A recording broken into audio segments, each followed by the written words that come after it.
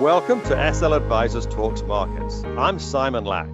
At SL Advisors, we know it's important to stay ahead of inflation. We think about where interest rates are going and what this means for markets. Pipeline companies may offer inflation protection through the energy transition. We identify other sectors with the ability to maintain their margins when prices are rising. Nothing we say should be construed as a sale of securities, which can only be made through the relevant prospectus. In this week's podcast, I'm going to discuss some interesting comments from Elon Musk on the energy transition. A couple of weeks ago, I did a podcast criticizing progressive energy policies. I received some feedback that people felt I was being too critical of Democrats. It was along the lines of, well, at least they're trying to do something about climate change, whereas the Republicans aren't. The truth is that neither party is on the right track. Progressives in the Democrat Party think fossil fuels are evil, even though that's how we get almost all the energy we use. Many Republicans have little useful to say on the subject at all. My point was that we should be pragmatic on the solutions we adopt, because none of the places that claim to be leaders in using renewables are doing that well with affordable, reliable energy. I don't think we're screwed because of the current parts per million of CO2 in the ocean's atmosphere. I think that this is actually not a terrible level. That's Elon Musk. Always fascinating to listen to because he thinks about the big issues that confront his businesses so carefully.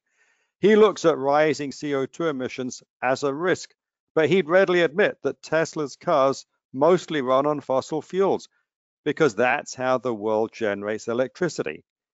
My original interest in electric vehicles was not so much due to environmental concerns, but rather from the concern that we'd run out of oil eventually, and or become extremely scarce and expensive, and then civilization would collapse because we can drive cars or burn power plants and stuff. So the point of electric vehicles for Elon Musk was originally to prepare for when we run out of fossil fuels. Nothing to do with CO2 emissions. There's so much inertia in the direction of mining and burning hydrocarbons that then there's this increased risk. Why run the experiment to see if something bad will happen with a high CO2 concentration in the ocean's atmosphere? It's a pointless experiment. We know we have to get to. I think a lot of people have superimposed their beliefs on Elon Musk because electric vehicles can theoretically be powered by solar and wind. Driving one lets the owner feel good about themselves. In some cases, it's virtue signaling, although I have several friends who own Teslas and love them for other reasons, the ease of use or the fast acceleration. They really do sound like great cars, even though the original impetus behind Tesla was to prepare for a time when we'd run out of oil. I'm not sort of into vilifying the oil and gas industry, because I think the reality is if we don't have oil and gas right now, civilization would collapse, and everyone would be starving. So we obviously need oil and gas right now. It would be absurd to just stop it. It's not feasible. But I do think we should be trying to accelerate progress towards a sustainable energy future. This is what the founder of Tesla thinks. He's not setting out to vilify fossil fuels. As Musk says, without them, civilization would collapse. That's really a point worth considering. Progressive Democrats like Bernie Sanders have floated the idea that energy executives should be criminally prosecuted. Most progressive policies on the energy transition are little more than sound bites from Greta. The Build Back Better plan wants to install hundreds of thousands of electric vehicle charging stations across the country. It looks good, but solar and wind together are 11% of our power supply. Nuclear is 20%, but of course the Sierra Club wants to get rid of that. One piece of very good news recently was that the European Union is considering classifying natural gas as a source of clean energy. There are stipulations, such as it must be used to replace coal, and its CO2 emissions must be below 270 grams per kilowatt hour, which doesn't look like a ridiculous target. This is an example of pragmatism. The Financial Times was critical of this development. They're worried Europe will lose its leadership position on climate change.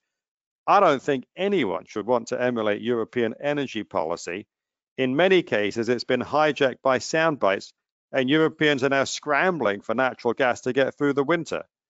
If you can get energy policy away from the extremists, who are often nutcases, and make policy based on where we are today and what's possible, then we have a much greater chance of curbing CO2 emissions, which I think we should.